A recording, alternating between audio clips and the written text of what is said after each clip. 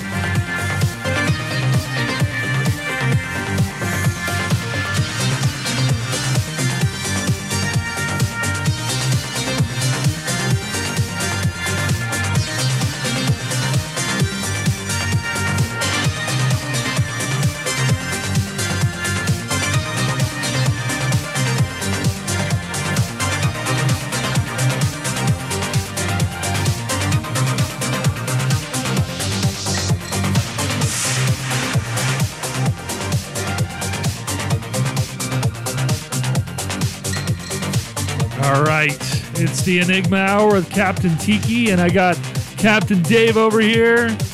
Reporting for duty. We're going to explore one of life's little mysteries.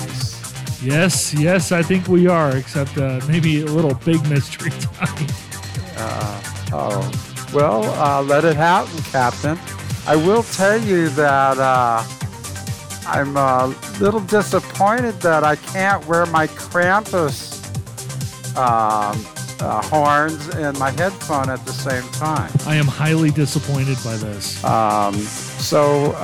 They're like little goat horns on a beanie. So I saw that. So I felt like I was Krampus in the hood. Yes. You know?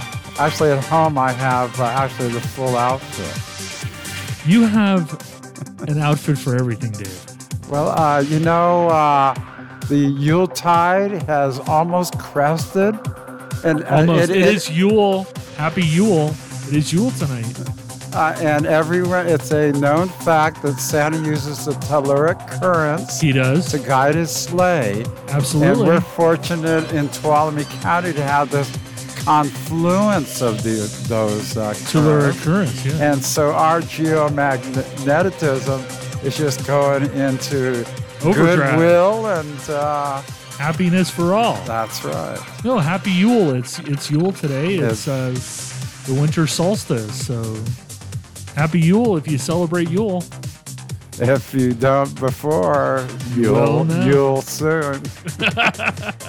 So to let you know that the veil is thin right now. The veil is exceptionally thin. In the last 2 weeks, you and I both have had sightings. Yes, last week I saw a UFO here. My first Tuolumne County UFO.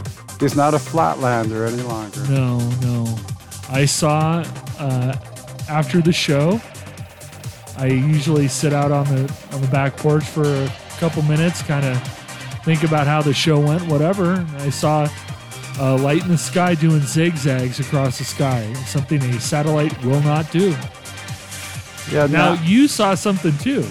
Yeah, so I'm driving the Murphys because they serve great potato. The only place I know where they serve potato pancakes. Okay. I wanted to do a little bit of Hanukkah thing. Absolutely. You know? So on Parrots Ferry Road, you get just before that bridge, it's open sky. Yeah, there's nothing. You're kind of up on a hill, and you got just blue skies everywhere. Then suddenly, out of the blue sky, this thing lit up. And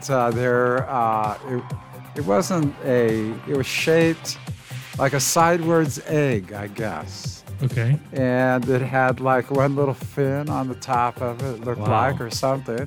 I mean, I saw it really clearly, and I looked over it. I was driving with Juliet, and I said, Julieta, do you see that? But when I looked back up, it's gone. Yeah, and so what I figured was it had driven so the sun had hit it just right. Right. So that it reflected from the sun hitting it. And then by that time it had gone away and the sun wasn't hitting off it anymore. 2 UFO sightings in 1 week. Yeah. Well, this was actually the week before last. Okay. We took 1 week off. Right. And yeah. So I know that it's the time of the year. It is. It is. Look to the sky, people. Look to the sky. Look to the sky. Look to the sky. So I hear we're going to discuss some of the season's weirdness, legends, and myths, and yeah, it's the Christmas show. I've got some Christmas tiki music lined up. All right, a really good one, Leon Redbone. Oh, okay. And then I thought, I was looking up some strange Christmas traditions from around the world, and it kind of came to me. I was telling everybody about when I was a little boy that, when I was very small, I actually didn't live in the United States. I lived in southern Italy. And we lived off base. And so, we were very much embedded in the culture. And from basically 0 to 5 years old, I lived there. And so every year after Christmas, I would put my shoes outside the door, and I'd wake up the next morning and there'd be candy in them. And the story was about a Christmas witch whose child had died and wanted to take that sadness and make kids all over Italy happy. And so the Christmas witch would ride around on her donkey cart, and she'd put candy in the shoes of the good children and then coal in the shoes of the bad kids. I've actually heard that story. Yeah, it's called La Befana. So I thought, I was explaining this to some people, and I thought, there's some other really interesting Christmas traditions like Krampus in Austria. And I thought, maybe we could get into a few of them. Now, I understand that you want to do a deep dive on the whole Saint Nick thing. Oh, yeah, and you should be interested because in Bari, in Italy, they have the remains, some of the remains of St. Nicholas there. So I am actually from a little town called San Vito that's outside of Ostuni, which is outside of Bari. So Bari was a big, kind of our big city, and it's a beautiful medieval port.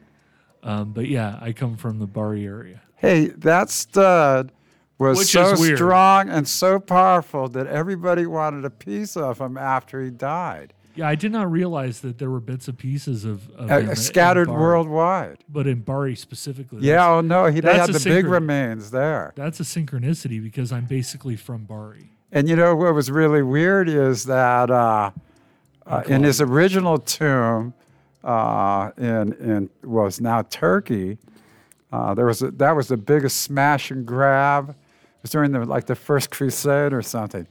But they would pour oil or water down. That had these holes in the tomb, the sarcophagi, and what seeped out the bottom they'd collect, and it's supposed to have healing powers. Wow. And when the smash and grab happened and the remains were put over in Bari. Because Bari, just so people know, Bari is across the Adriatic Sea from Turkey and Albania. And this came from Myra, which is a famous ancient port city. Right. As well. And it started producing, they called it the myrrh. And it started producing myrrh all on its own, so they knew them bones were authentic. But if there were bones in all of St. Nick, in all the places where they say there were, there'd be a lot more bones than a regular human. Yeah, I bet. That's always the case. There's fragments of him everywhere. Everyone wanted a piece of this guy. Over in Ireland, Sure. there's supposedly relics. In Venice, United States. But, Bari's really not that stingy with their bones because it was either this year or last year, they paraded him. Russia, the patron saint of Russia is Nicholas. Right. And they paraded the bones around. And scientists have actually gone into those bones and checked them out. And they've reconstructed what Nicholas probably looked like. And? Well, he had his nose broken several times. Okay. And he had like Bar this fights with Santa Claus. oh, no. He ended up in jail All right, brawling. Well, before you get to that, one other thing I wanted to, because you're just going to start going. So one other thing I wanted to tell you. So tonight, I was over at the game room. Yes. Because on Thursdays, they do bingo from 6 p.m. to 8 p.m., and it's hilarious. It is so much fun. It is so hilarious. But, yeah, check out bingo over at the game room every Thursday, 6 p.m. to 8 p.m. Yes, they thought it was malignant, but they found out it was only B9. B9. That's good, Dave. And I talked to the guy, so I'm going to make him some tree cookies, our famous Enigma Hour Bigfoot tree cookies, and I'm going to give him a bunch so that he can hand them out as bingo prizes. Well, that's great. Yeah, so if you want some Enigma Hour Weird Tuolumne Visitors Bureau tree cookies, you want to win them, next week on Thursday, go to the game room. On Peaceful Valley Road in Sonora. Bingo. You know, those tree cookies were so popular. Yeah. So we were at the Bigfoot Festival and we were doing Spin the Wheel. And everybody back. said, can I have one of those tree cookies instead? They were blowing through them. And then this lady kept coming back, and I said, you got to give somebody else a chance. Spin the wheel and see what it comes up with. And she goes, well, I'll give you $5 for one. Oh, I got offered $20 for one. I had to say no, they're free. No, Yeah. people were trying to steal them, and they were free. I know. Isn't that funny? But anyway, they really were popular. Yeah. So from now on, I'm going to make sure that Nate over there at the game room is going to be well supplied with Bigfoot tree cookies for prizes for bingo. And I was thinking about throwing in maybe a cutting board or something else. Weird Tuolumne Cutting Visitors Bureau cutting board. Yeah, it's gonna be with a the big- logo on it. Oh yeah, it's going to be a big Bigfoot with the logo on it. Yes, we have a logo now. We're very close to having a website finally. Anyway, it also turns out that the game room is haunted, like super haunted, like lights turn on and off and whatever. So I'm talking to them about us. We'll have to pre-record it because I have portable recording equipment. because we have no way to get it. You to the have all the station. ghost indicators. Yes, I have ghost indicators, but he was actually giving away accursed items that he got from Needful Things, the thrift store over by the reptile shop over off Mono Way. Yeah. They supplied curse. They had a vase that was cursed with good luck. I was like, okay, how's it cursed with the good luck? Oh yeah, that's something. That's something. But anyway, so Needful Things was giving away some stuff. So I thought, we're gonna chip into because it's a lot of fun and everybody should go. Yeah, I was hearing that they were doing a showing movies there as well. Yeah, so I guess on Sundays they show movies. So I'm gonna talk to the two guys that do the movies and see if we can supply. Yeah, some, it came from outer space or maybe Earth versus the the flying flying saucers. That's a good one. this island Earth. I seen Forbidden Planet the other night as a holiday movie. Something interesting about Forbidden Planet. When my kids, I have a couple of kids, and when they were very little, I would watch like Forbidden Planet with them. I mean, we're talking like 3-4 years old. They were fascinated by that movie. I mean, utterly fascinated, both of them. They, especially when Robbie the robot first showing of Robbie the Robot. That's right. ever. That was his premiere performance. Yeah, and Robbie would come on, and they were just like transfixed for like the next 2 hours. So That led him to stardom.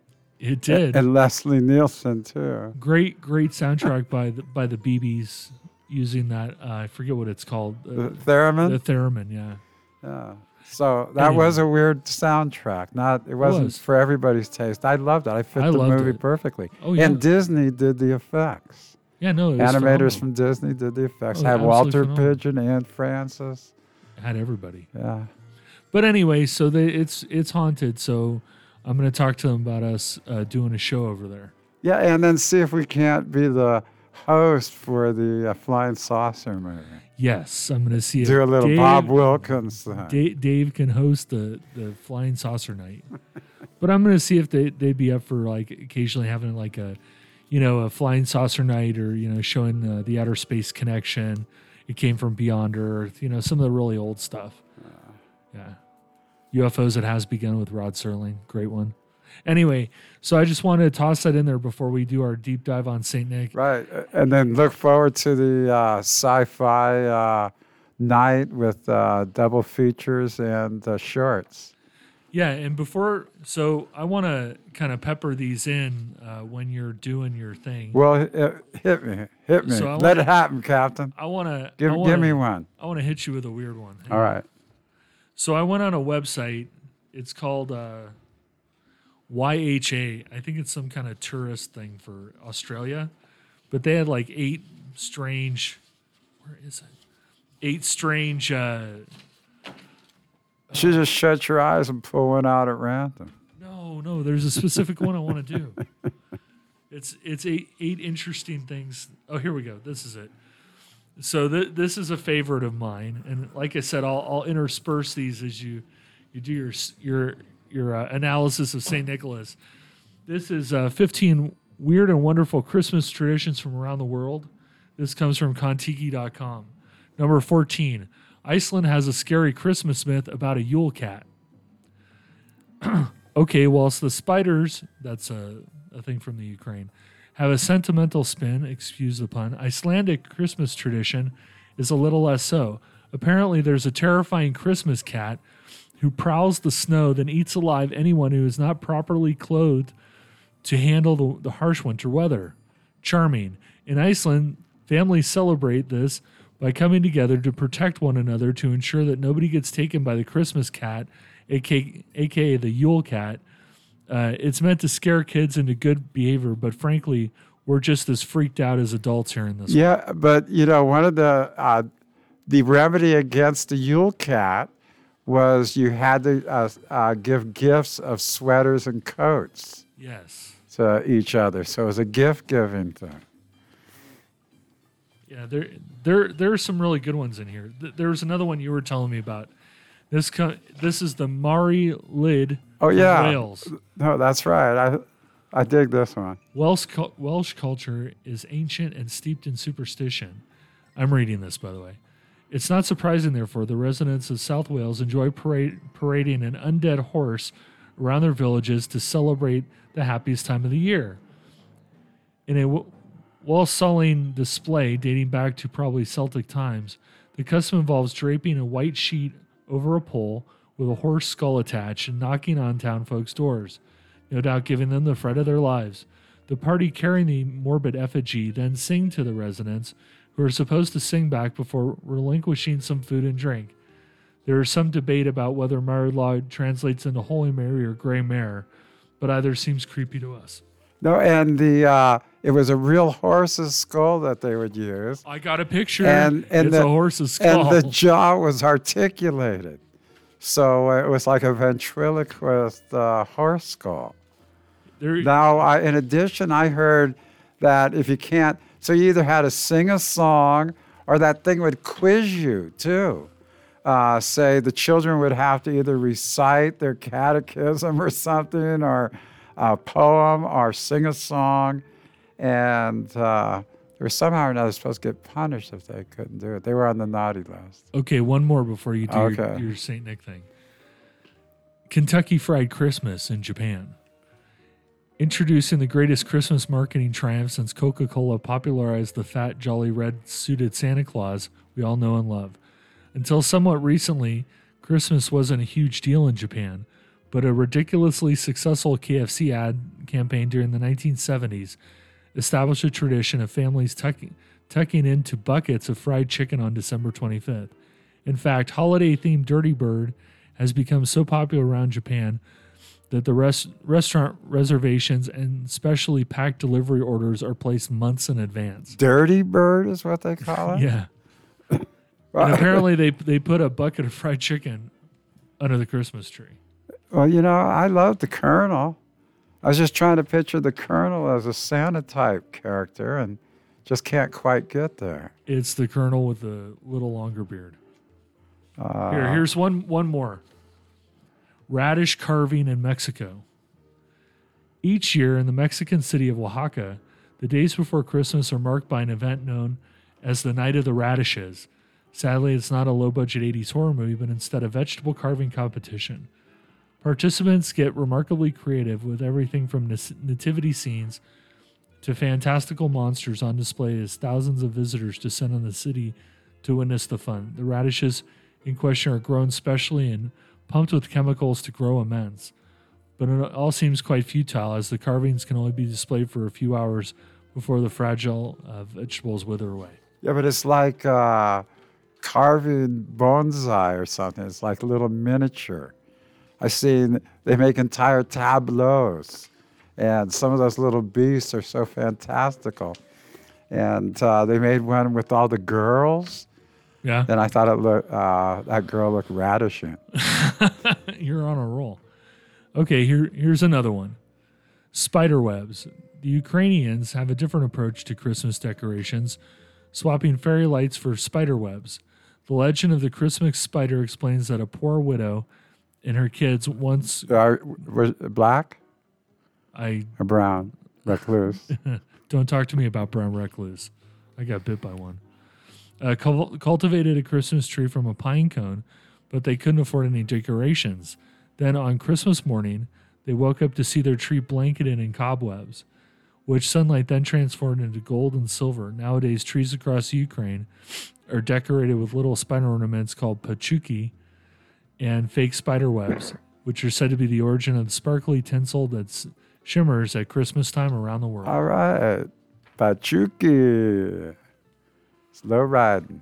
The Christmas lads. You know, I will tell you, the Yule lads. There's The Yule something. lads. About, what was that last one that you The just spider did? webs? Oh, yeah, the spider. So it was the Garden of Eden bush, the Adam and Eve bush. Right. And they would hang apples on it, Okay. and then snakes. Okay. And so it was called the Adam and Eve bush, which kind of became the Christmas tree. Okay, Dave, thanks. Icelandic kids don't just get one Santa Claus. I'm changing the subject. Did you know that the reason? Go ahead. I just want to tell the kids out there not to eat too many Christmas decorations Okay. because they may get tinselitis. You're on a roll, Dave. All right. Icelandic kids don't get just one Santa Claus. They get 13 mischievous trolls roaming the country in the fortnight the week before Christmas. Like Snow White's 7 dwarfs, each of the 13 Yule lads has their own personality, including doorway sniffer, spoon licker, sausage swiper, candle stealer, curd gobbler, and the ominously named window peeper. Each takes a turn visiting children who leave shoes in their bedroom window, dropping off presents for good kids and depositing rotting potatoes for bad ones. Yeah, well, This is my favorite. those socks will grow potatoes. Yeah, make sure, kids, when you go to hang your stockings by the chimney with care, wash them first. Yes, please. This is my favorite one. This one's kind of gross. All right. And again, this comes from YHA.com. For some inexplicable reason, Catalans from Catalonia in Spain observe not one but 2 excrement-based Christmas traditions designed to put a smile on everyone's faces. The first is the Caganer roughly meaning the pooper, a figure of a pantless peasant laying a cable that snuck into the nativity scene alongside Jesus, Mary, and Joseph. The second is the cagatillo, or the pooping log, which is a small stick with a grin on its face that lives on the dinner table in December. After being kept warm, the blanket is with a blanket and fed every day with nuts and sweets. It gets beaten with sticks on Christmas Eve to poop out presents. In reality, the kids deck out to pray for presents while relatives pop the gifts under the blanket. You know, I remember growing up and there was a cartoon that had the Christmas poop. The little Santa hat. Do you remember that? What cartoon show was that? I don't know what you were watching, Dave, but I didn't watch that one. Okay, this is the last one of the first set. Don't worry, I got plenty more. He's got a million of them, folks. La Befana. Okay, the La Befana. La Befana. Italian Christmases are celebrated with a wine-drinking witch. And no, we don't mean the alcoholic auntie from the dodgy side of the family. 12 days after Santa's visit, on the eve of Epiphany, January 5th, families across Italy leave out a glass of wine and a plate of sausages for La Befana, who pops down the chimney on her broomstick. According to folklore, the old lady knocked back an invitation with the three wise men to witness the birth of Christ and was so devastated by missing it, she spends every Christmas gliding around the country searching for the blessed barn, though we're not sure why she thinks she'll find it in Italy. Conveniently, she also finds time to be in charge of doling out presents to good kids and coal for naughty ones. Again, this is the one where you leave your shoes outside and she puts candy in them. Yeah, well, you know, the whole thing about coming down chimneys. That's... So spirits can't walk through walls. They have to do a chimney. That was paper. Or an open window. You also have to invite them in. Oh, well, by leaving a glass of wine. You and a plate of sausages in your shoes. Yeah. With spirits, if you're that inclined, in order for a spirit to enter if your house isn't haunted, the notion of a haunting is the spirit just lives in your house. But an entity... This would be more like an entity. An entity to enter your house has to be invited. Yeah, entity directly. Enmity. So you're just going, Dave. Yeah, well, I'm going to go to the break. No, I'm kidding. Go ahead. I was just thinking of the socks and the shoes about leaving it. Now, I heard a slightly different story, but it takes a little while to get there. Okay, well, I'm going to let you tell your stories now. Well, I'll tell part of it, and then we'll go back to that. Scene one, I guess, or something like that. No, do the St. Nick thing. All right. So this is a place, it took place in Lycia, and the name of the place was Patara. And I hear they make a good broccoli cheese soup, too. No, that's Panera. That's Panera. So it was a real famous port city. And it was real valuable because both the Greeks and the Romans used it. And Paul on his third missionary trip, cruised through there. And by the 3rd century, actually, there was a going little Christian community there. Okay. So there was this couple there that were very, very successful merchants. It was like the grain shipping capital of the world. Okay. And so in this environment, they had influences from all over the world. So these are like this educated, democratic town with this, everybody did pretty good, or this couple did. Okay. So they had one child. And the child was, they named him Nicholas. And so, you know what Nicholas means? No. Victory to the people. Really? I never knew that. Yeah. So, anyway, unfortunately, it's just not grain going through them ports. Ports just aren't vectors for commodities and ideas. But they're also diseases as well. Correct. So the parents catch some kind of, there's an epidemic go through there, and both his parents die. Okay. And he's the only kid. So by this time, he's like teenager, stuff. So he went to stay with his uncle. His uncle was actually a priest in the early church. So Nicholas had this big inheritance, had all this money. And so what he did was just sold off all the assets. And then in the middle of the night, he would go around and leave little gifts to people. And he'd hit the homeless, the orphans, the widows. And the most famous probably of the stories that's come down through the centuries, and I'm sure you even heard this story before. So there was this guy, and he was out of luck. His wife had died.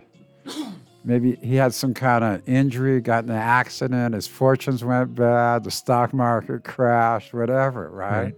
He turned out destitute. Well, he had 3 daughters.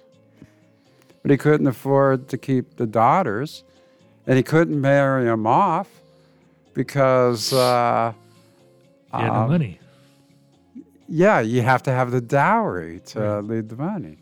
So Nicholas caught wind of that, and in the middle of the night, he came and, I hate to tell you, back in Turkey in these houses, there weren't no chimneys.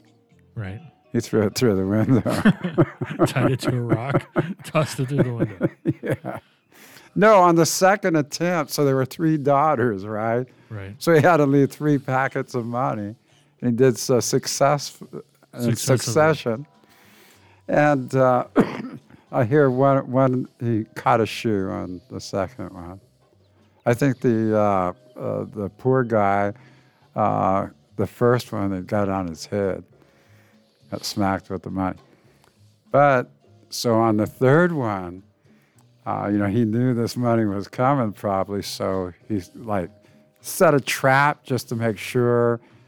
He sat there by the door, and so when the money came in through the window, Talk about a gift horse in the mouth. and he wanted to see who his benefactor was. Sure. Nobody knew. There was like the secret Santa that was coming every night, bringing good cheer every night. Nobody knew who this person was. And cash, that's right. Yeah. But I think he'd maybe leave other things too, like all of a sudden the homeless guy woke up and there was like a tent next to him or something. Sure, that makes sense. Yeah, it's like, he was helping out. Yeah. So he catches the guy, it's young Nicholas. And he says, man, don't tell nobody. Don't tell nobody this. I'm doing this in secret. Right. It's kind of like what the clampers do, right? Right. But unfortunately, the guy promised that he would keep it a secret. Yeah, but they never do. Well, yeah, why do we know about it? Obviously. So he obviously didn't keep it a secret, right? So what we're doing right now is talking about this guy. You've seen your Gandalfs. You've seen your Merlins. You've seen your Dumbledores. Well, this guy just tore all them other guys to shreds. All right, so now he's without. So this was a rich kid that was well educated. Right. And now he's just giving all his money away. Right. So his uncle goes, hey, join the priesthood, man. It's a place to be. So he becomes a priest. Okay. But then he's got to go on his journey. So he's going to go to a place where nobody knows him. And he's like a beggar at this point. He's giving everything away, right? Right. So he goes on down the road to the neighboring community, Myra. And it's the same sort of deal. It's a port town. It's a pretty famous town.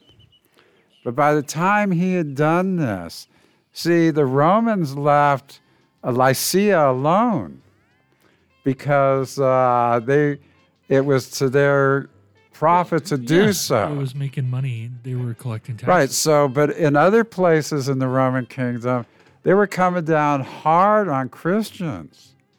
Pagans, pagans thought that was some kind of a cult. Well, yeah, I mean, they fed them to lions and Right. So, but all they, kind of badness. But they left Lycia alone because it says, well, they got it together over there. We don't want them to close down their port on us, or, we're getting to it. So they kind of left them people alone there for a while. But no, this one guy, what was it, Nicodemus?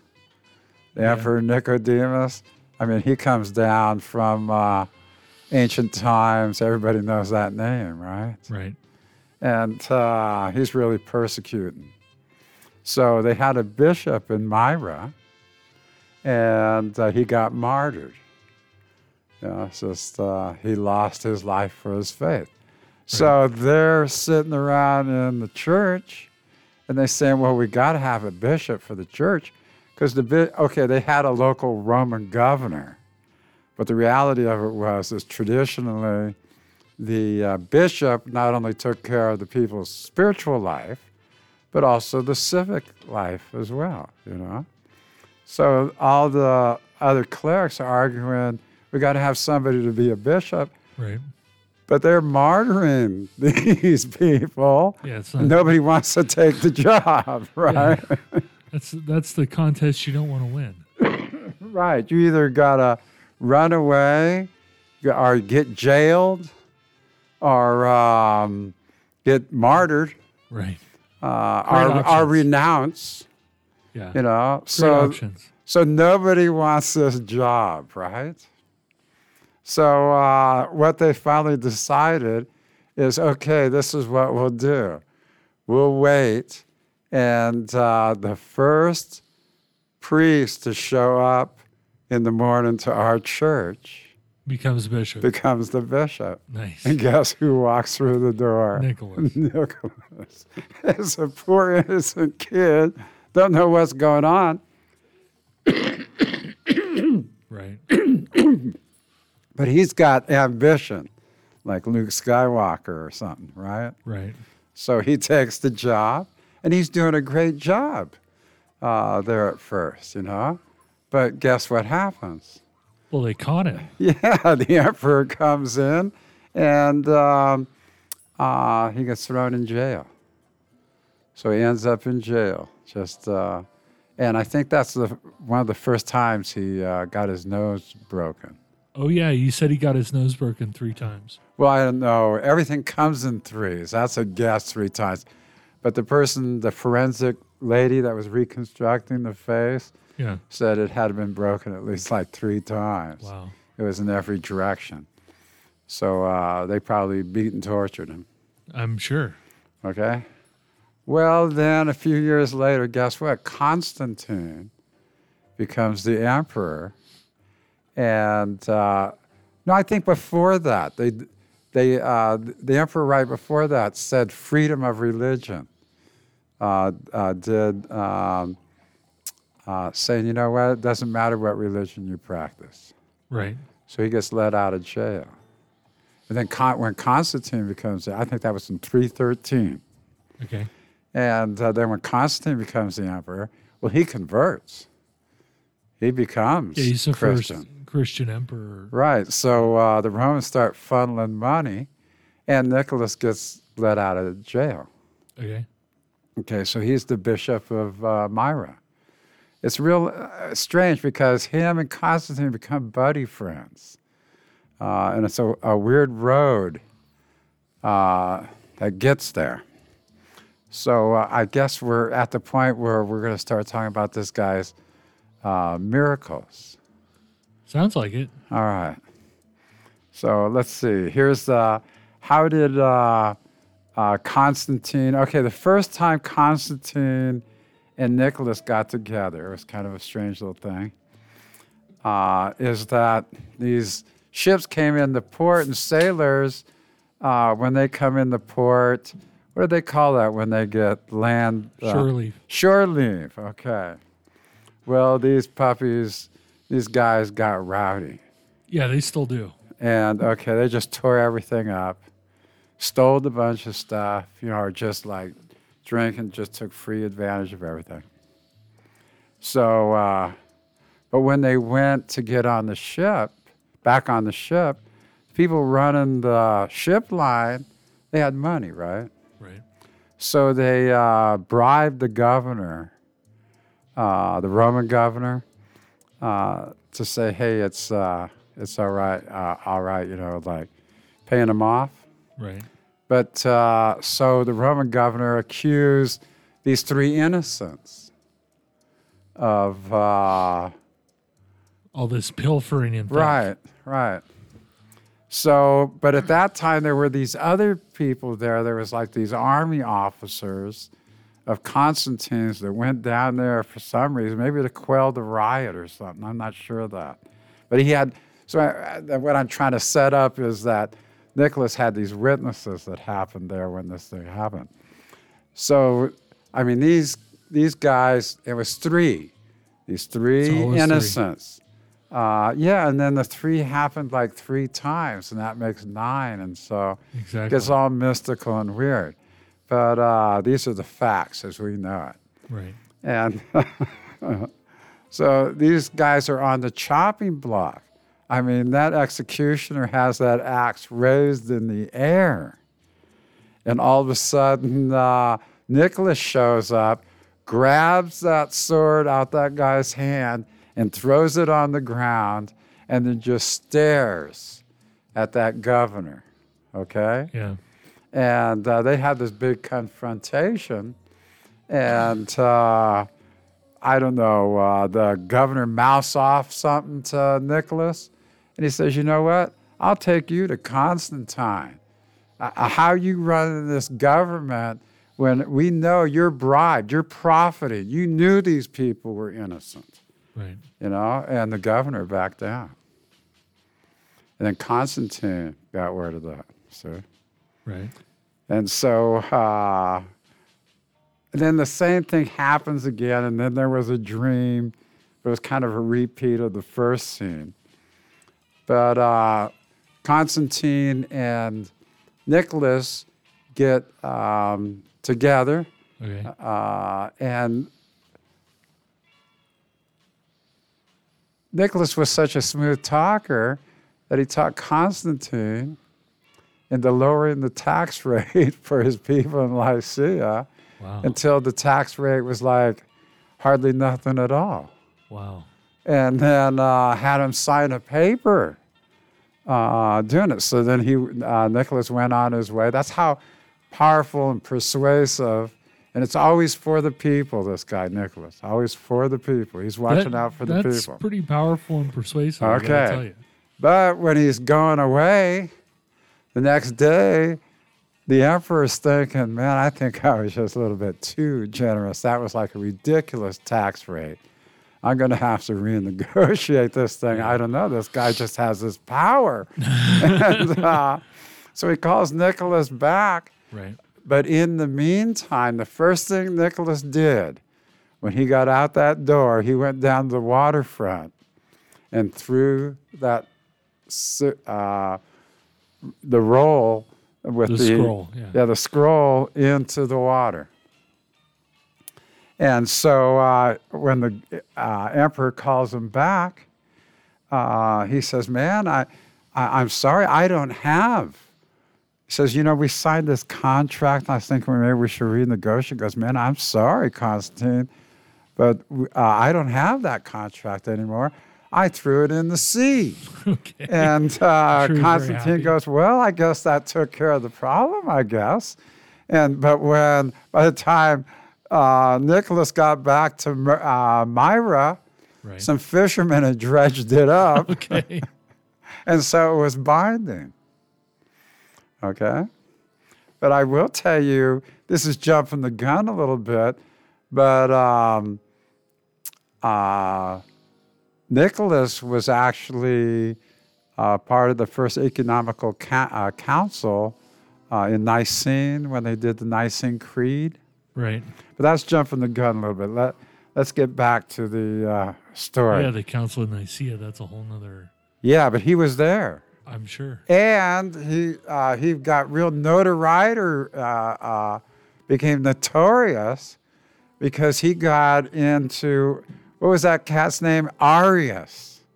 Okay. The Arians. Oh, right. And they're fighting over, the divinity of Christ is really what was at stake at that point in this conversation. Right.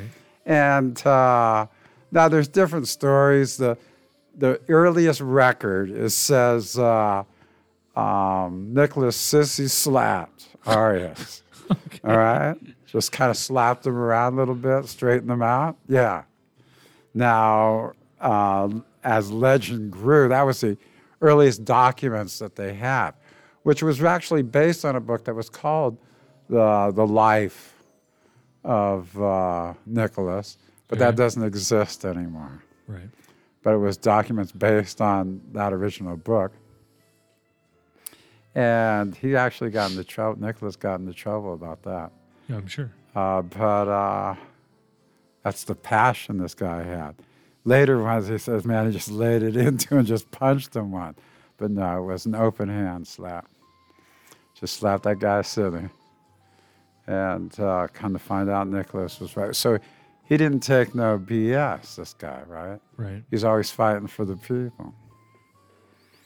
All right, let's see what. Okay, did you know that the reason why Nicholas is everywhere in the world?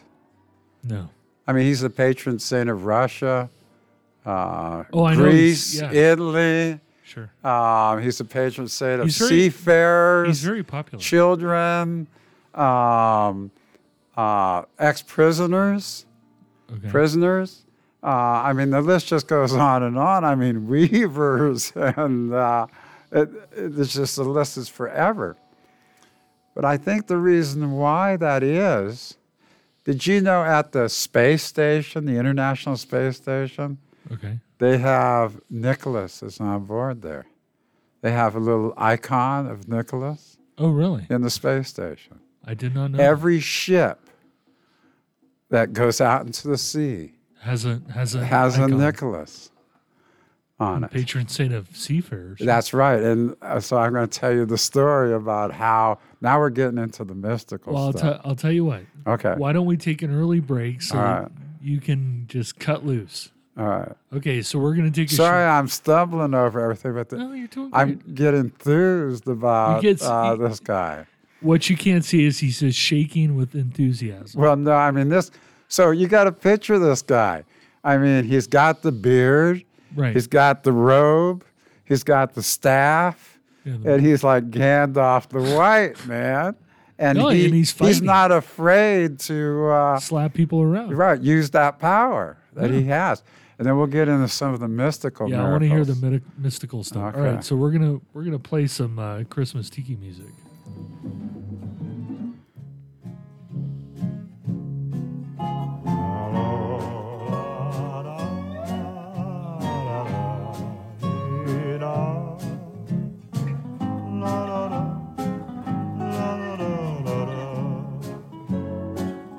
How do you like to spend Christmas on Christmas Island? How do you like to spend a holiday away across the sea? How do you like to spend Christmas on Christmas Island? How do you like to hang your stocking on a great big coconut tree? How'd you like to stay up late like the islanders do? Wait for Santa to sail in with your presents in a canoe. If you ever spend Christmas on Christmas Island, you will never stray, for every day your Christmas dreams come true.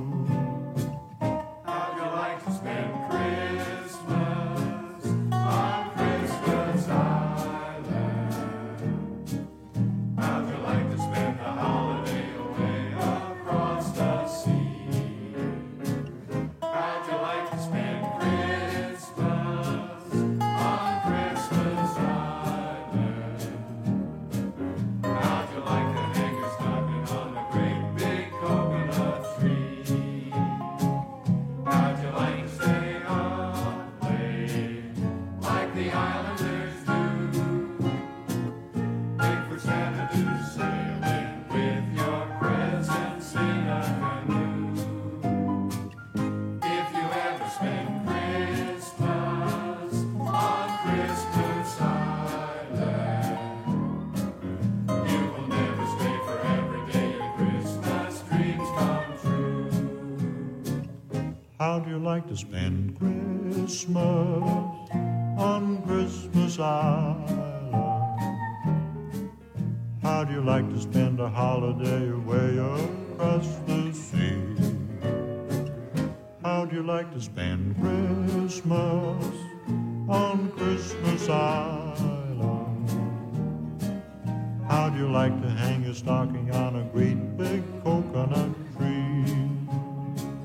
How do you like to stay up late like the islanders do? Wait for Santa to sail in with your presents in a canoe. If you ever spend Christmas on Christmas Island, you will never stray, for every day your Christmas dreams come true.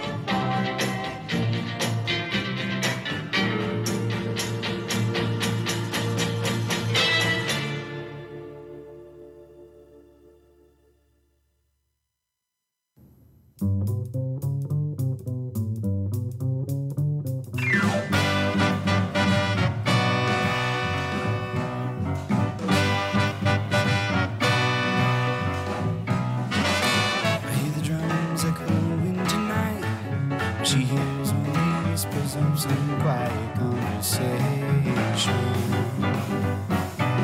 She's coming in 12:30 flight.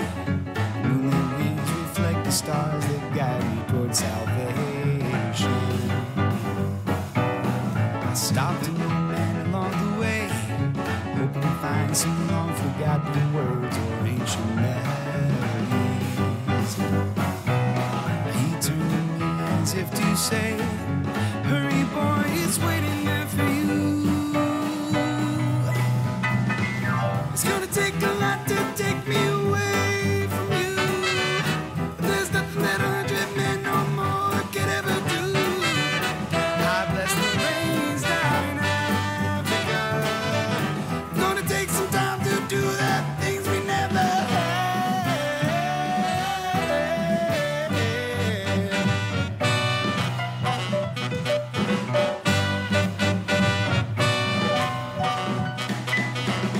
Wild dogs cry out in the night as they grow restless, longing for some solitary company.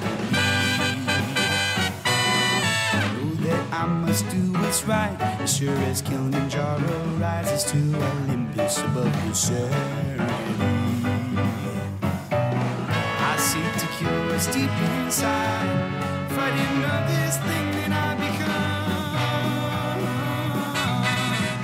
It's gonna take a lot to drag me away from you. There's nothing that 100 men or more could ever do. I'll bless the rains down in Africa. Gonna take some time to do the things we never had.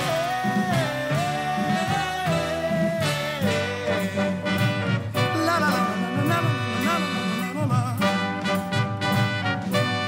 Walter, take it away.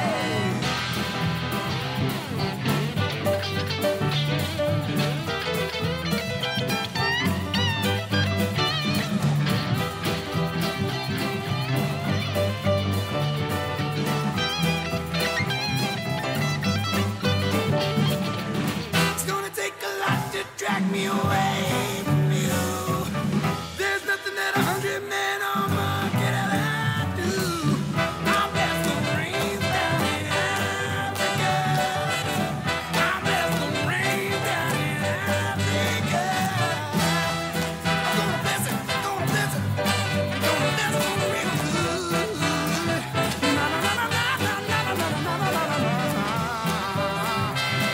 Bless the rains, bless the rains. Gonna take a lot to do the things we never had.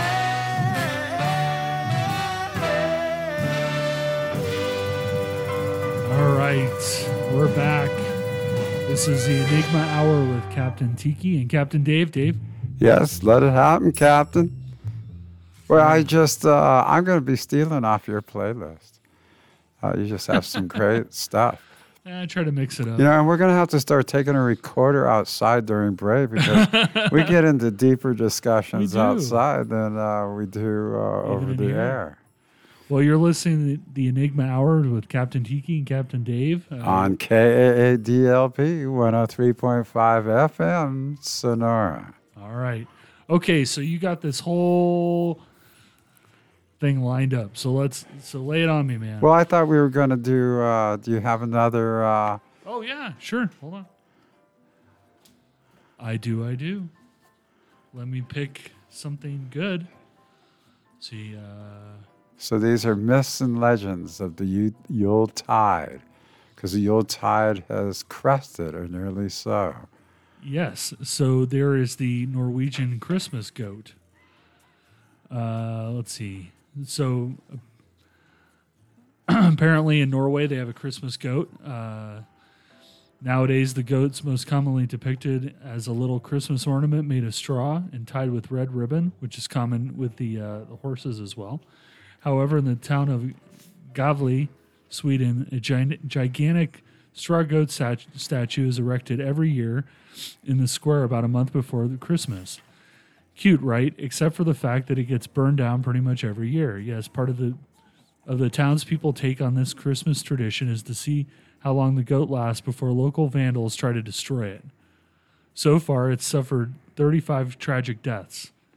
And of course, there's Christmas USA. Yes, you heard that right. It's always a holly jolly time in the town of Christmas in Florida, not far from Orlando. Plenty of tourists flock to get their holiday cards and letters stamped at the post office because who wouldn't want a postmark to read Christmas, Florida? Unsurprisingly, the street names are Christmas themed too. Look out for Bethlehem, Comet Street, Cupid Avenue, and of course, St. Nicholas Avenue. To top it off, it's the town's American Christmas tradition to display a decorated evergreen Christmas tree year-round. In fact, the USA has a thing for weird and wonderful Christmas trees, including a giant tumbleweed Christmas tree in Arizona. You know, they're off of Highway 9, like in the Santa Cruz Mountains or something. There was a little town. It was like a Christmas town, but they actually had a post office that you could actually have your postage stamped there. And I'm trying to think, was it called Santa Claus? There is a Santa Claus USA as well. Oh, here's a good one. Whole villages enter the Christmas lottery in Spain. On the 22nd of December, you'll find that the Spanish never venture far from TV or radio, as this is the day that the Christmas lottery is drawn. Basically, everyone in Spain buys a ticket, hoping to win El Gordo, the fat one. Sometimes whole families and villages enter together, meaning that groups of people in the same area can become filthy rich overnight. The prize is usually in the billions, with the top prize usually around 600 million euros, which is about $700,000. And then here's a good one. So wait a minute, is it like a lottery? Yeah, it's a lottery. So everybody pulls their money together and bets on B9? Yeah, on B9, right. Bagpipe playing shepherds perform in squares in Italy. This beautiful country is home to one of the quirkiest Christmas traditions of all. Now, what country is this? Italy. Okay. In southern Italy and in Rome in particular, you'll find shepherds playing the bagpipes. In Italy? In Italy. Usually performing in pairs, these legends break out the tunes in squares and piazzas across all regions. All the while, everyone goes about their festive business. Dressed in traditional sheepskins and wool cloaks, they do this in honor of the traditional shepherds of the Nativity, and it's quite a spectacle.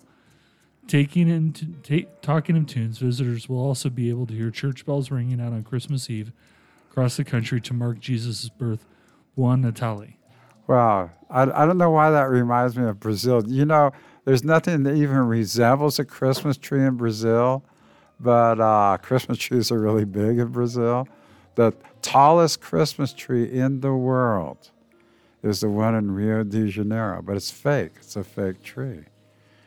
And they really take Christmas seriously. But over there, it's like in the 90s during Christmas time. You know, the big song over there is Silent Night. And you can imagine what that sounds like, samba style. Yeah, that'd be a little weird. Isn't this just the greatest time of the year? You know, it is. It's a lot of fun. And I think one of the things that makes it a lot of fun is that everybody gets into it.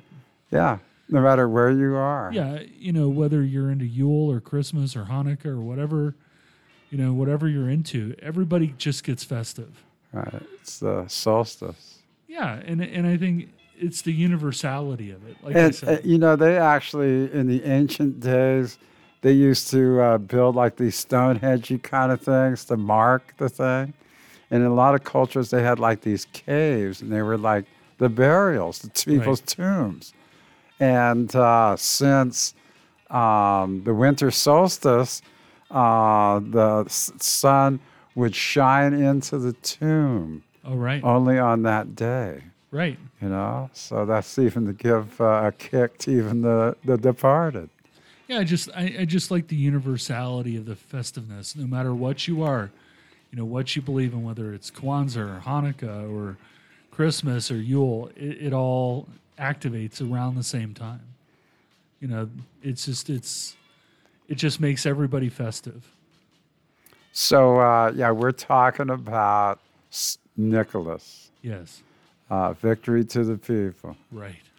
Okay, and this guy, he had his wizard staff and his long white beard, This guy was, A to sight me, to the be seen. greatest wizard of all. To me, and he was a real guy too. you Right.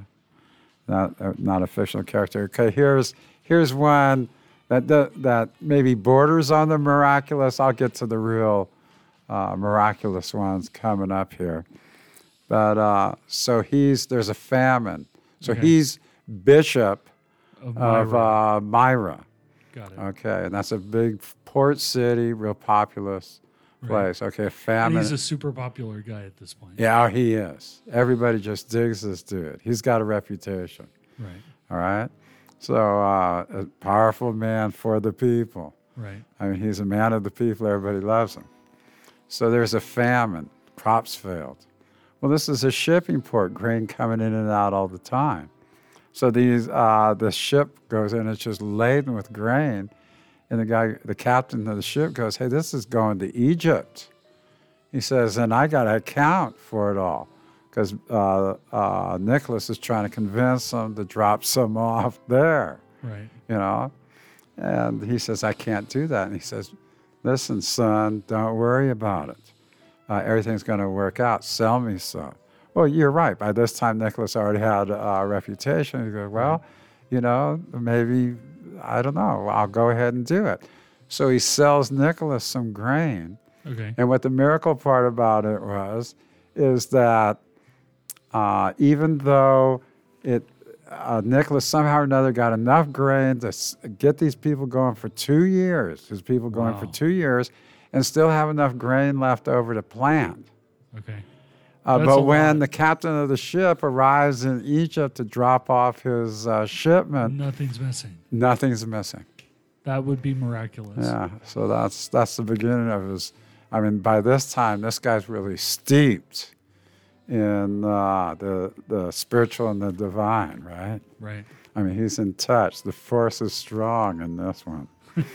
Okay, now, why is he the patron saint of travelers? And then back in those days, it meant shipping, Right. sailors. Okay, so these people are cruising in the Mediterranean, and they're heading for one of these ports. They're heading for Myra, either Myra, Patara, whichever one they can make. And a big storm comes up. And I mean, it's like, It's bad. it's bad. It's throwing that boat every which way. Okay. And nobody can make it to the helm. The helmsman gets swept overboard. Oh, wow. And the sailors are just getting tossed around so much, nobody can make it over there to the helm. So the ship is out of control. The ship is out of control in the middle of a big storm. Okay. And all of a sudden, the sailors, out of all the blurry sheets of water, sees this guy go up to the helm and just take command Wow. and rights the ship. And as soon as the ship's out of danger, and the water kind of clears up a little bit, going over everybody's faces Yeah. and stuff, the ship is saved. Okay, and then the sailors all start talking. Who was that at that helm? It wasn't me. So they all decide, the whole crew, it was no one on that crew that did that, okay? Okay. So right away they think, man, there's some kind of miracle here. Right. So when they finally make it in the port, they make it into Myra. Well, the first thing they want to do is go to the local church to give thanks For surviving. the thing. And they walk into that church. It happens to be Nicholas's church. And one sailor says I'm telling you, that's the guy. that I saw. Yeah, Helm on the taking ship. control over the helm. So that's the miracle, huh? That's okay. So that's the second miracle. You need 3 to be a saint. Okay. This one, I've heard different versions of the story, and I'm just going to tell you the way it is. He's also the patron saint of children. Okay. Okay. Now, how did that happen? Well, when the famine hit, there was no livestock. There was nothing. So there was this what do they call that show? He was the barber, and he would sell his clients as pickled herring or something. Well, I have no idea. Yeah, the barber of somebody, Sweeney Todd. Oh, Sweeney Todd. Okay. Right, and there was some kind of famine going on there. That was in England, right? Yeah. And he would bring in people for a shave and a haircut and slit their throats and Process make it. potted meat out of it. Yeah. Okay. I know what you're talking about. All right. So there's a famine stick, Lycia, and this guy comes up with the evil plan is to get children and pickle them and sell them as ham. That's truly awful. That is truly awful. All right, yeah. So it's starting off on an awful thing. And so all of a sudden, he's going to do these kids in. Now, there's different versions of the story, but all of a sudden, Nicholas appears, right? Now, in one version of the story that I heard is he had just started putting them in the bubbling pot. And Nicholas reversed the situation, put the guy in the pot. But another version I heard that the kids were already beheaded and in the pickle jars. Okay. And Nicholas revived them and saved the children. So he saves the children. So if you notice this, so when he saved the 3 innocents that were wrongly convicted of a murder, Right. saved them from the executioner, Right. there was 3 of them. Yep. So when he gave the bags of money There to was 3 of them. there was 3 girls, right? And then now this one there was 3 children, Okay. and you'll see pictures when you see the pictures of Nicholas, you'll always see him with 3 balls, Okay. and then his staff, and sometimes the staff has curls around, has like a ship Okay. on it. So he became the patron saint of seafarers and of children and of widows, the destitute, the homeless. And I don't know. I mean, patron saint of those people, that's something incredible. That is. And these are great miracles. And what's really cool is the miracles kept happening even after he died. Yeah, it sounds like he has a lot more than 3. Yeah, oh no, it was continual. And then to me, even, giving all his money away, going on like the hero's journey, Right. That's And- what I was thinking. and then all of a sudden falling into the bishophood when nobody else would take the job. And not being martyred by the bishophood. Yeah, they had a special word. I mean, that, every other one had Oh, been- they were called confessors. So he had elevated status when he went to what you call it, the first ecumenical convention Yeah, of Nicaea. Right? of Nicaea when they came up with the creed. So Well, he was they called also- a go ahead. confessor, and that was because he didn't get martyred. Yeah, because in Nicaea, the Council of Nicaea is what determined what is canon. Right, the future of Christianity Yeah, I was mean, on they the just- line there. Yeah, it was like which books are in, which books are out. Like the Book of Enoch was pushed out and made. Even the divinity of Christ was at debated. stake, was debated there. Yeah, that's right. And there were like 300 bishops there. Okay, but what was the one? How many of those bishops can you name? Nobody can. One. That's the One. only one I can think of is Nicholas, because he sissy slapped Arius, and then he was also a confessor.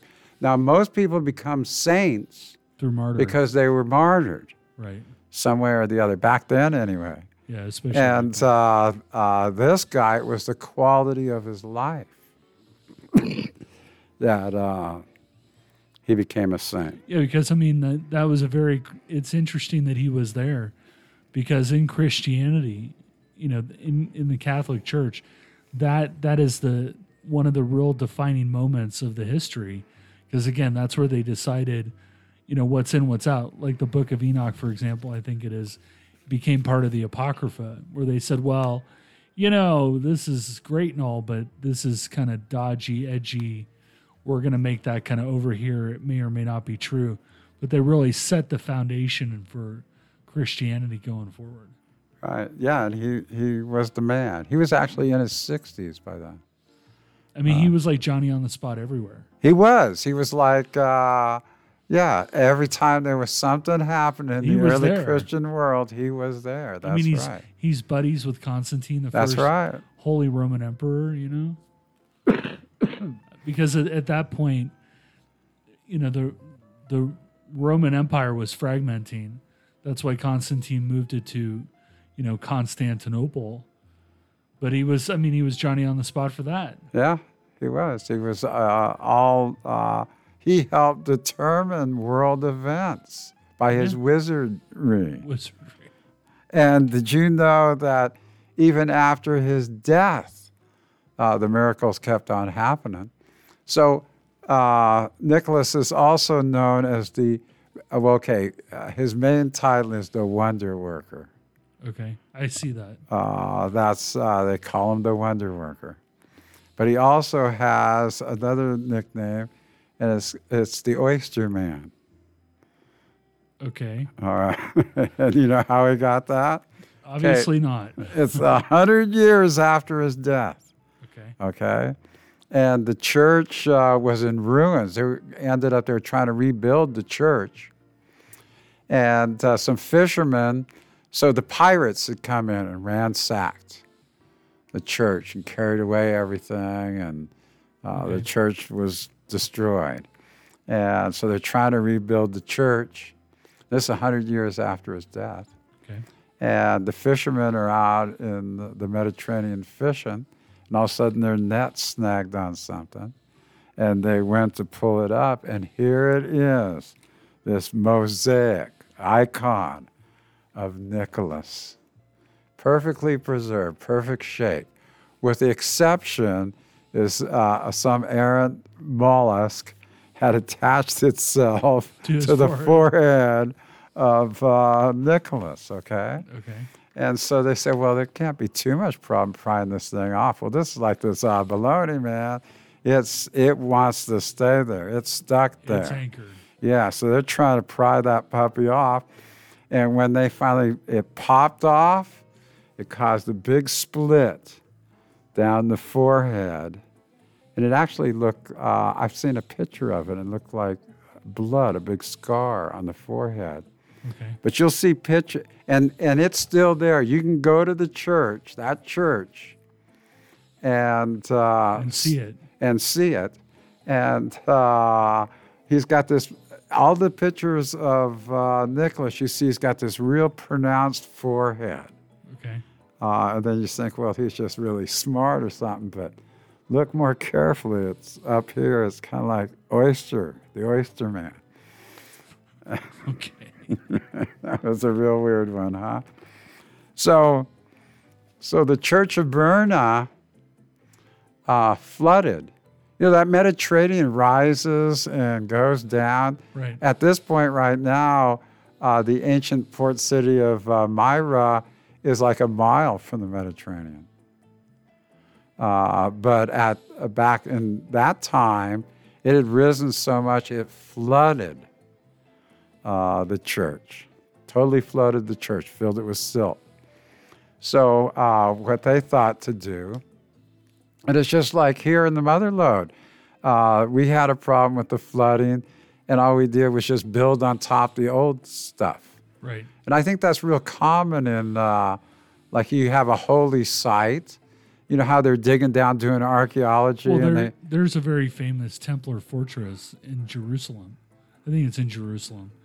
And they built on top of it so much that it's buried deep underground. But when you go down there, they had like stables and, yeah. No, it's. But I mean, it's like 100 generations over centuries. Yeah, it's like a strategic layers. city. That's right. So in 1977, so that church in Myrna that rebuilt one on top of the other one, Right. was abandoned in like 1923 or something like that. It's fallen into ruins. And so in the 1970s or something, they decided they're going to start excavating it or doing archaeological studies there. And then it was like in 1980 something that it gotten sophisticated enough that they could do ground penetrating radar. yeah, penetrating radar, and found out there was another floor underneath the other floor. I mean, they found the church ruins, the original ones. church. Okay. So, but it takes a while to do this because, I don't know if you've ever done archaeology. It's done with toothbrushes. Yeah, I tried to explain it when I did field work. I tried to explain to somebody that, you're used to digging with a shovel, but when you're doing archaeology, you're digging with a toothbrush. Yeah, that's exactly what you did. So they have this like mosaic floor, and they want to get up underneath this thing. Right. So I mean, it took them a few years. All right. Sure. So I think it was actually in 2017. They said, "Wow, we found the original church of Myra." Okay. Okay. Now the search is on. They want to find Nicholas's tomb. All right. Okay. I mean, that's supposedly why they built the old church on top, the old new church on top of the old church, Right. is to protect the tomb. Right. Okay, so it's legendary, right? Oh, I missed this whole other part. Okay, I'll get to that in a minute. We actually started with that at the very beginning anyway. And so it wasn't until 2022 that they announced they had found Nicholas's tomb. And now I already told you the story that back in them days, having a saint in your town, that was like a big deal. Huge. Huge deal. So over there in Italy, wait a minute, I think, does Venice have St. Paul? Who has somebody over and has some kind of fragment? Oh yeah, when they do this grave robbing, they don't call it that they steal the bones. The bones were translated. Okay. And they don't even call them bones, they call them relics. Right, and they're stored in a reliquary. Right. So they find Nicholas's tomb, but the thing about it is it's empty, or almost empty. They found some fragments. Okay. Fragments of bones. So what happened to his bones? Okay, this was a smash and grab job. So over there in Italy, there's a little place called Bari. Right, we talked about that. Oh, yeah. And so this was like the first crusade or something, I think, 10-something. Okay. And they went over, they says, hey, we need a saint in our town, so we're going to go over and get Nicholas. Okay. All right. So a ship went over there because they stopped there a lot because that was one of the main shipping ports.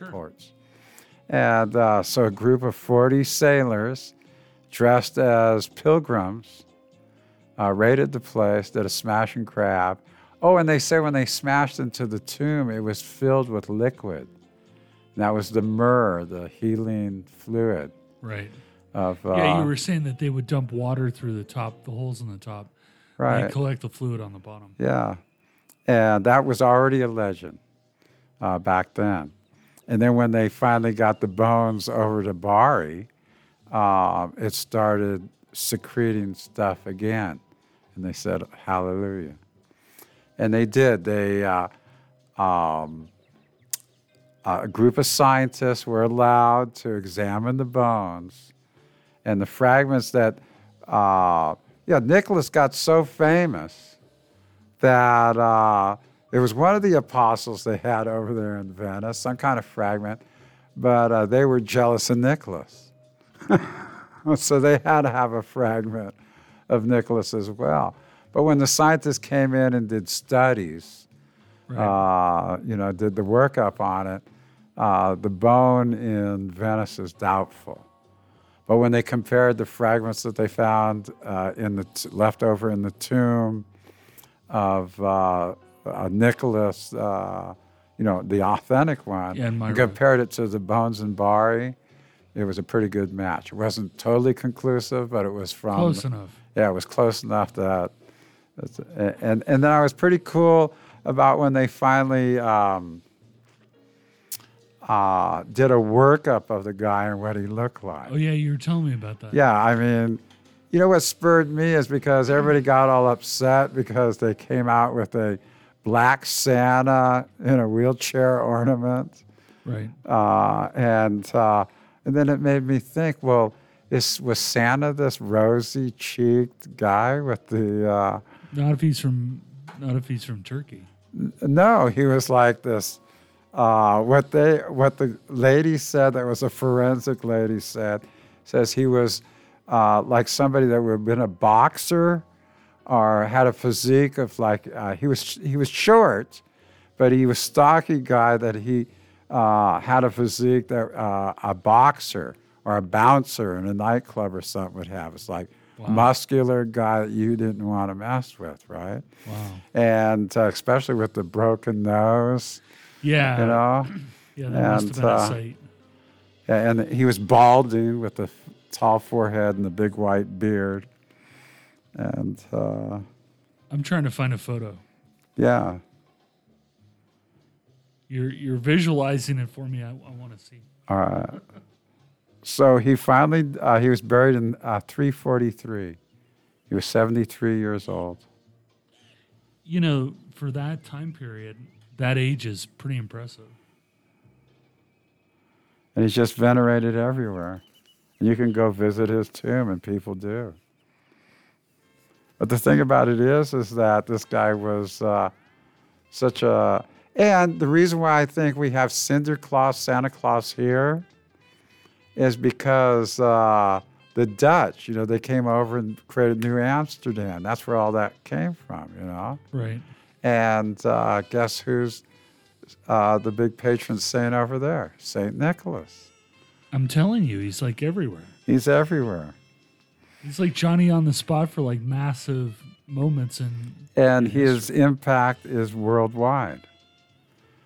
And I told you that they think that they have bones everywhere, right? Everybody wants to claim you were a saying piece. even the United States. United States, Ireland, all over the world.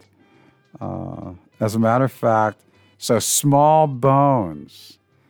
There was like a cult of St. Nicholas or something. It was dispersed across Western Europe. Allegedly, one tooth and two fragments chips from Nicholas' sarcophagus was given to one of the Norman Crusader knights. Yeah. And then they took him to their hometown in Normandy. And then for somehow or another, they ended up in Ireland. They won't let anybody dig up that one to check to see if those bones, because they can test the bones now. The DNA's still in there. Right. Yeah, the big headline read, Santa Claus is found. I guess so. When they found it. So I guess that's my story. And today, Santa Claus is worldwide in different incarnations. You can call him Papa Noel, Father Christmas, but all the basics are there. Yeah, it's universal. Yeah. And I think one of the reasons is because he became the patron saint of seamen. Right. And they just took it all over the world. Yeah, because you were saying that they have... There's an icon of Icons. Nicholas on the space station. Yeah, that's interesting. And it'd be unusual, like in any kind of ship, airplane, that there wouldn't be one. It'd be more often than not that you would see one. That's... I had no idea. All right, that's my deep dive into... That's a deep dive, Dave. No, I had no idea. So give me another one of your little tidbits. I'm trying. Let's see here.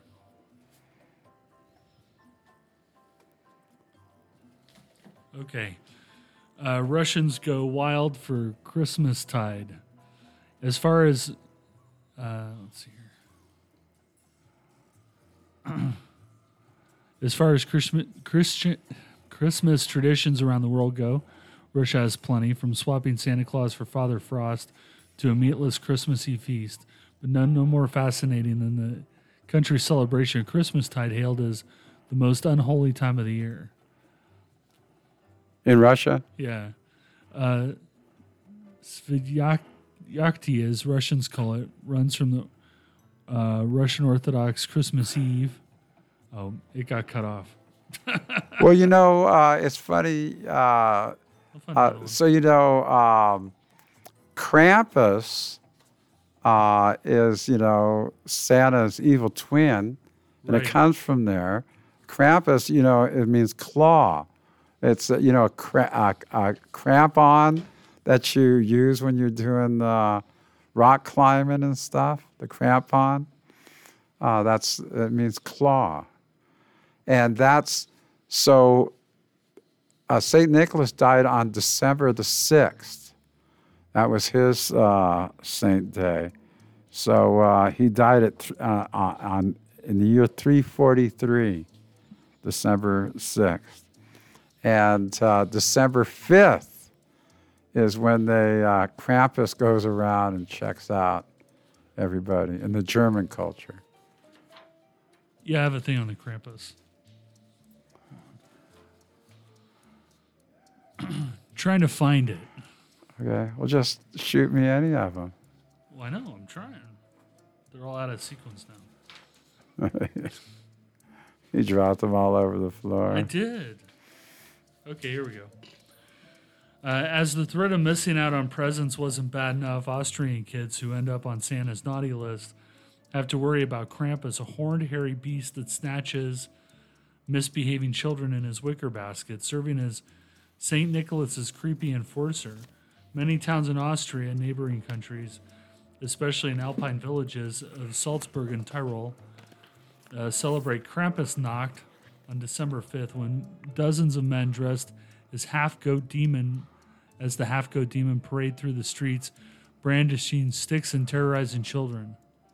Oh, yeah, no, it's turned into a big drunken brawl. I actually seen videos of them, and some of them guys are ugly. Oh, it's bad. I mean, I got the Dr. Seuss version of Krampus, but I had the furry suit and the whole bit. And, I think it was over in Amsterdam. Santa Claus, or Father Christmas, St. Nicholas, comes in on a ship, not on a sleigh. And he's always with Black Pete. Oh, here's another one. Frau Perchta.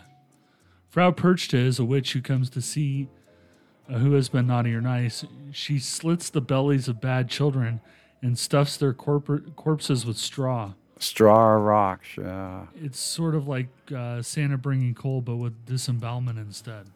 Yeah, boy, some of them get pretty frightening. And that's Austria and Bavaria. And it come to find out, so Ishmael Reed, the poet Ishmael Reed, saw that and said, first thought, how racist, because it's Black Pete, it's somebody in blackface. But all the children don't like Nicholas so much because they make him all solemn. He parades through town on a horse, white horse, looking all proud, and then Black Pete dancing all around, throwing out candy and doing little jokes and tweaking kids' noses and stuff. Here's another one. Hans Trapp, and this is Alsatian, so from Alsace-Lorraine in France. According to Alsatian lore, Hans Trapp was a local man renowned for his greed and unscrupulousness. He is witchcraft and deals with the devil to become rich.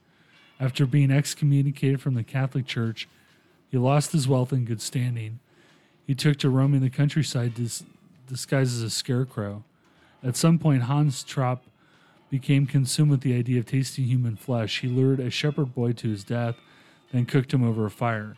Before Hans Trapp could take his first bite, however, God, finally feeling that things had gone too far, struck him with lightning. As Hans Trapp died, but he returns sometimes on Christmas to go door to door looking for young, tasty children. So be good for goodness sake, huh? The Kalitz Kadzari, Greece, Bulgaria, Serbia, and Turkey. The Kalitzari are goblins who spend most of the year underground trying to bring about the apocalypse. During Advent, they come out onto human territory and cause mischief and evil. They are sometimes described as black furry creatures with tusks and horns. Did you hear about the Siberian mushroom-eating shamans that ride reindeer and give out gifts up in Siberia? And the mushrooms are the Amanita muscarias. They're red with white spots. Oh, right. And that's actually good luck in Italy. You put them on your tree. Yeah, well, that was supposedly the shamans would hang them from the tree to dry them, because you harvest them and then you go deliver them during winter, and then everybody's high and they think the reindeer's flying around, because reindeer is very sacred. Okay, here's one. The Knecht Ruprecht. The legend of Knecht Ruprecht has two different beginnings. The first one, that he was a wild child but was found and raised by St. Nicholas. The second version is that he was a farmhand prior to becoming St. Nicholas's assistant. Just like Belschnickel, Knecht Ruprecht would also carry around a switch. He helped out St. Nicholas by going to each child's house and asking their parents if they had been good or bad for that year. If their parents said they were bad, Knecht Ruprecht would use the switch on them as punishment. Knecht Ruprecht is described as wearing a brown or black robe with a pointed hood. He is also seen carrying a staff and a bag of ashes. Yeah, just think of all the different cultures that do have Santa's evil twin, whether it's called Bell's Nickel or Black Pete or some of them other names that you couldn't even pronounce. They all have, but my image of Nick, he could take care of himself. I mean, he looked pretty tough. Yeah, he didn't need that evil twin to intercede, and then always could enjoy a good joke too. And you can't. He wasn't all that solemn either. Okay, here you go. The Grilla. In Iceland, there's a very frightening myth of the Grilla, who is said to be a mountain troll with hooves and feet and has 13 tails. Every Christmas, when she leaves the mountain, she looks for children who have been naughty. When she finds them, she kidnaps them by stuffing them into a bag and brings them back to her cave and boils them alive and eats them as a stew. She is always in a bad mood because she is constantly hungry. The legend of Grilla dates back to the ancient pagan time period. It is also believed that her sinister ways are not only felt by children, but also men. She had 3 husbands. 2 of them she killed just because she was bored with them. And that's not all. She also had 13 children, all boys, who are just as frightening as she is. They are known as the Yule Lads. Oh, yeah, the Yule Lads. You kind of talked about them a little bit before. Yeah, I've actually heard that story. There's a Krampus. Look up the Tomei, the Nisa. That was some kind of little troll, looked like a garden gnome guy, dressed in a red cap with a long white beard. And he'd be handed out. Actually, what it was is it had to be transactional. That's why you leave the milk and cookies out. Yeah, Nisa, Tomti, is a mythical creature from Nordic folklore, today typically associated with the winter solstice and the Christmas season. They are generally described as being short, having a long white beard and wearing a conical or knit cap in gray, red, or some other bright color. They are often have the appearance somewhat similar to the garden gnome. Yeah. And it was more like a trick or treat thing, or hey, I'll leave you. It was like mutual gift giving. It had to be transactional. That's why you left out They particularly like milk and Well, cookies. they say that Sweets and milk. they say that every Scandinavian household has a gnome, like a house gnome that messes around with you and steals your keys, and that's what this is. Yeah, I got something like that at my house. I definitely have one. Because I could never find the keys. No, I'll tell you a really crazy story one of these days. All right. One of these days. Why? How long do we have? 11 minutes. All right. Well, maybe not tonight, huh? No, not tonight. So, what do you have? Do you have any New Year's resolutions or something to look forward to? What? Let's say, how about the Enigma hour for next year? What direction would you like to take it? I'd like to get more guests. I'd like to get people to actually call in. But I think more guests, from the area, but also, from the world. Yeah, some of the best times I've had. Yeah. Thinking back, going down memory lane. Right.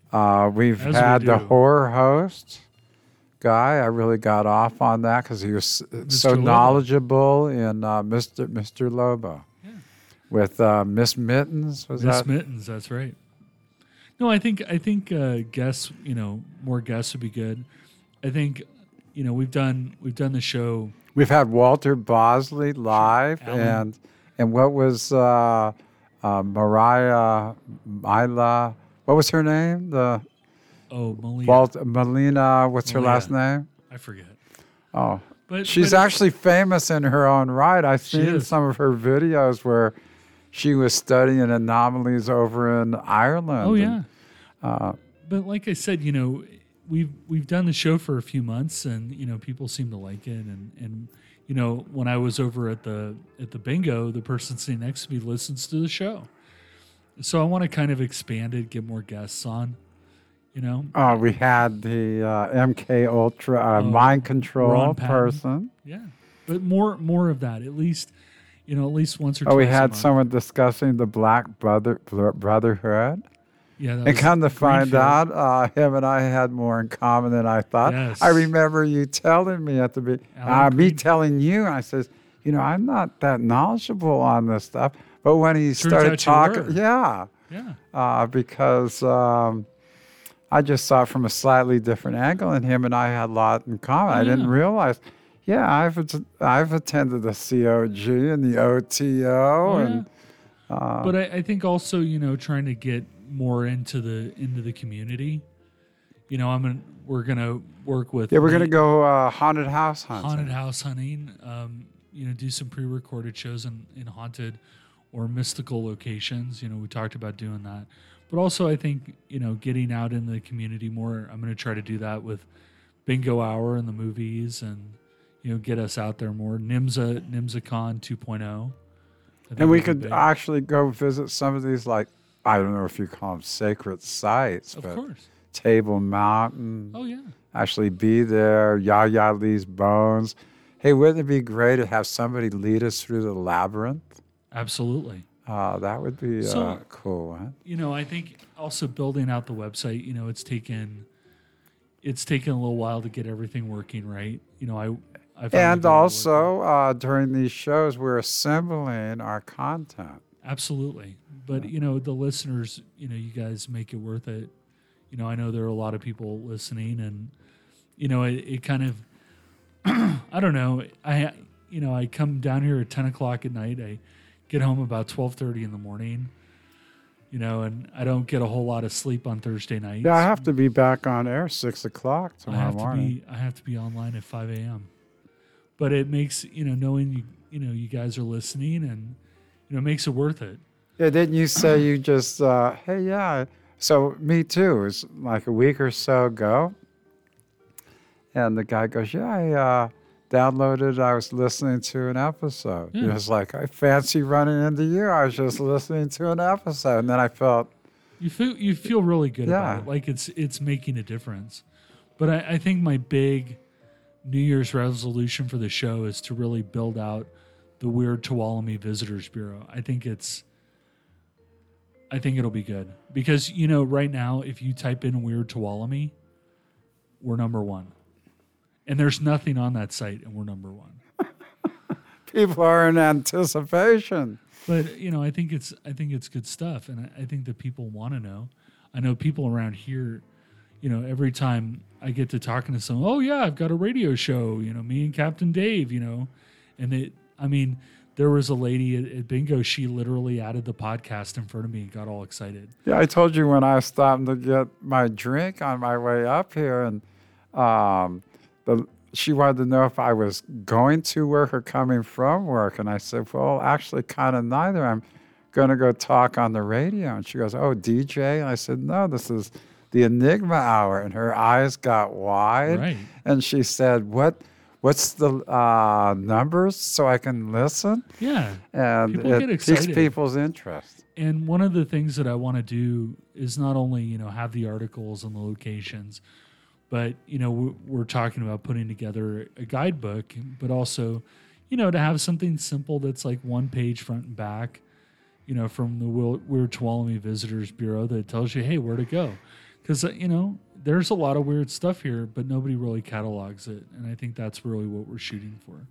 So if I had to make one big New Year's resolution for next year for the show, it's to really build out the website and really, you know, highlight the strangeness that is Tuolumne County. Because I hear all about all these other places, whether it's Ashland or Portland or, you know, whatever. But nobody.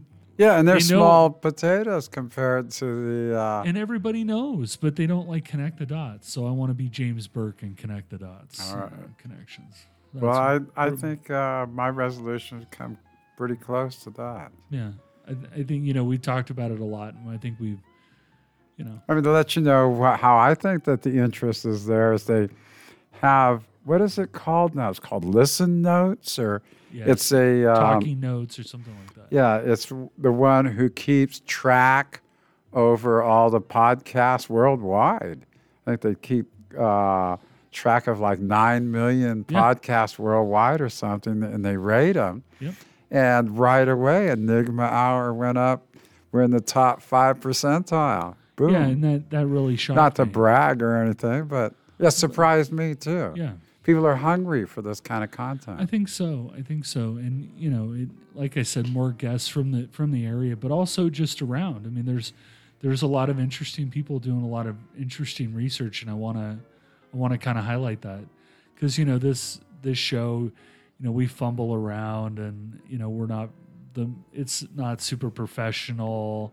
I think that's part of its charm. I think it's homegrown. part of it's homegrown, and it's authentic and legit. We really are interested in this stuff. So Yeah, and you won't see me get too wild. I always try to bring it down. As far out as I am, I always try to bring it down No, to you do earth, great. don't I? No, you do great. You're a great co-host. All right, well, That's it. on that note, if you're going to end on a great note, just think this so. mutual admiration society here. and admiration for our listeners. Yeah.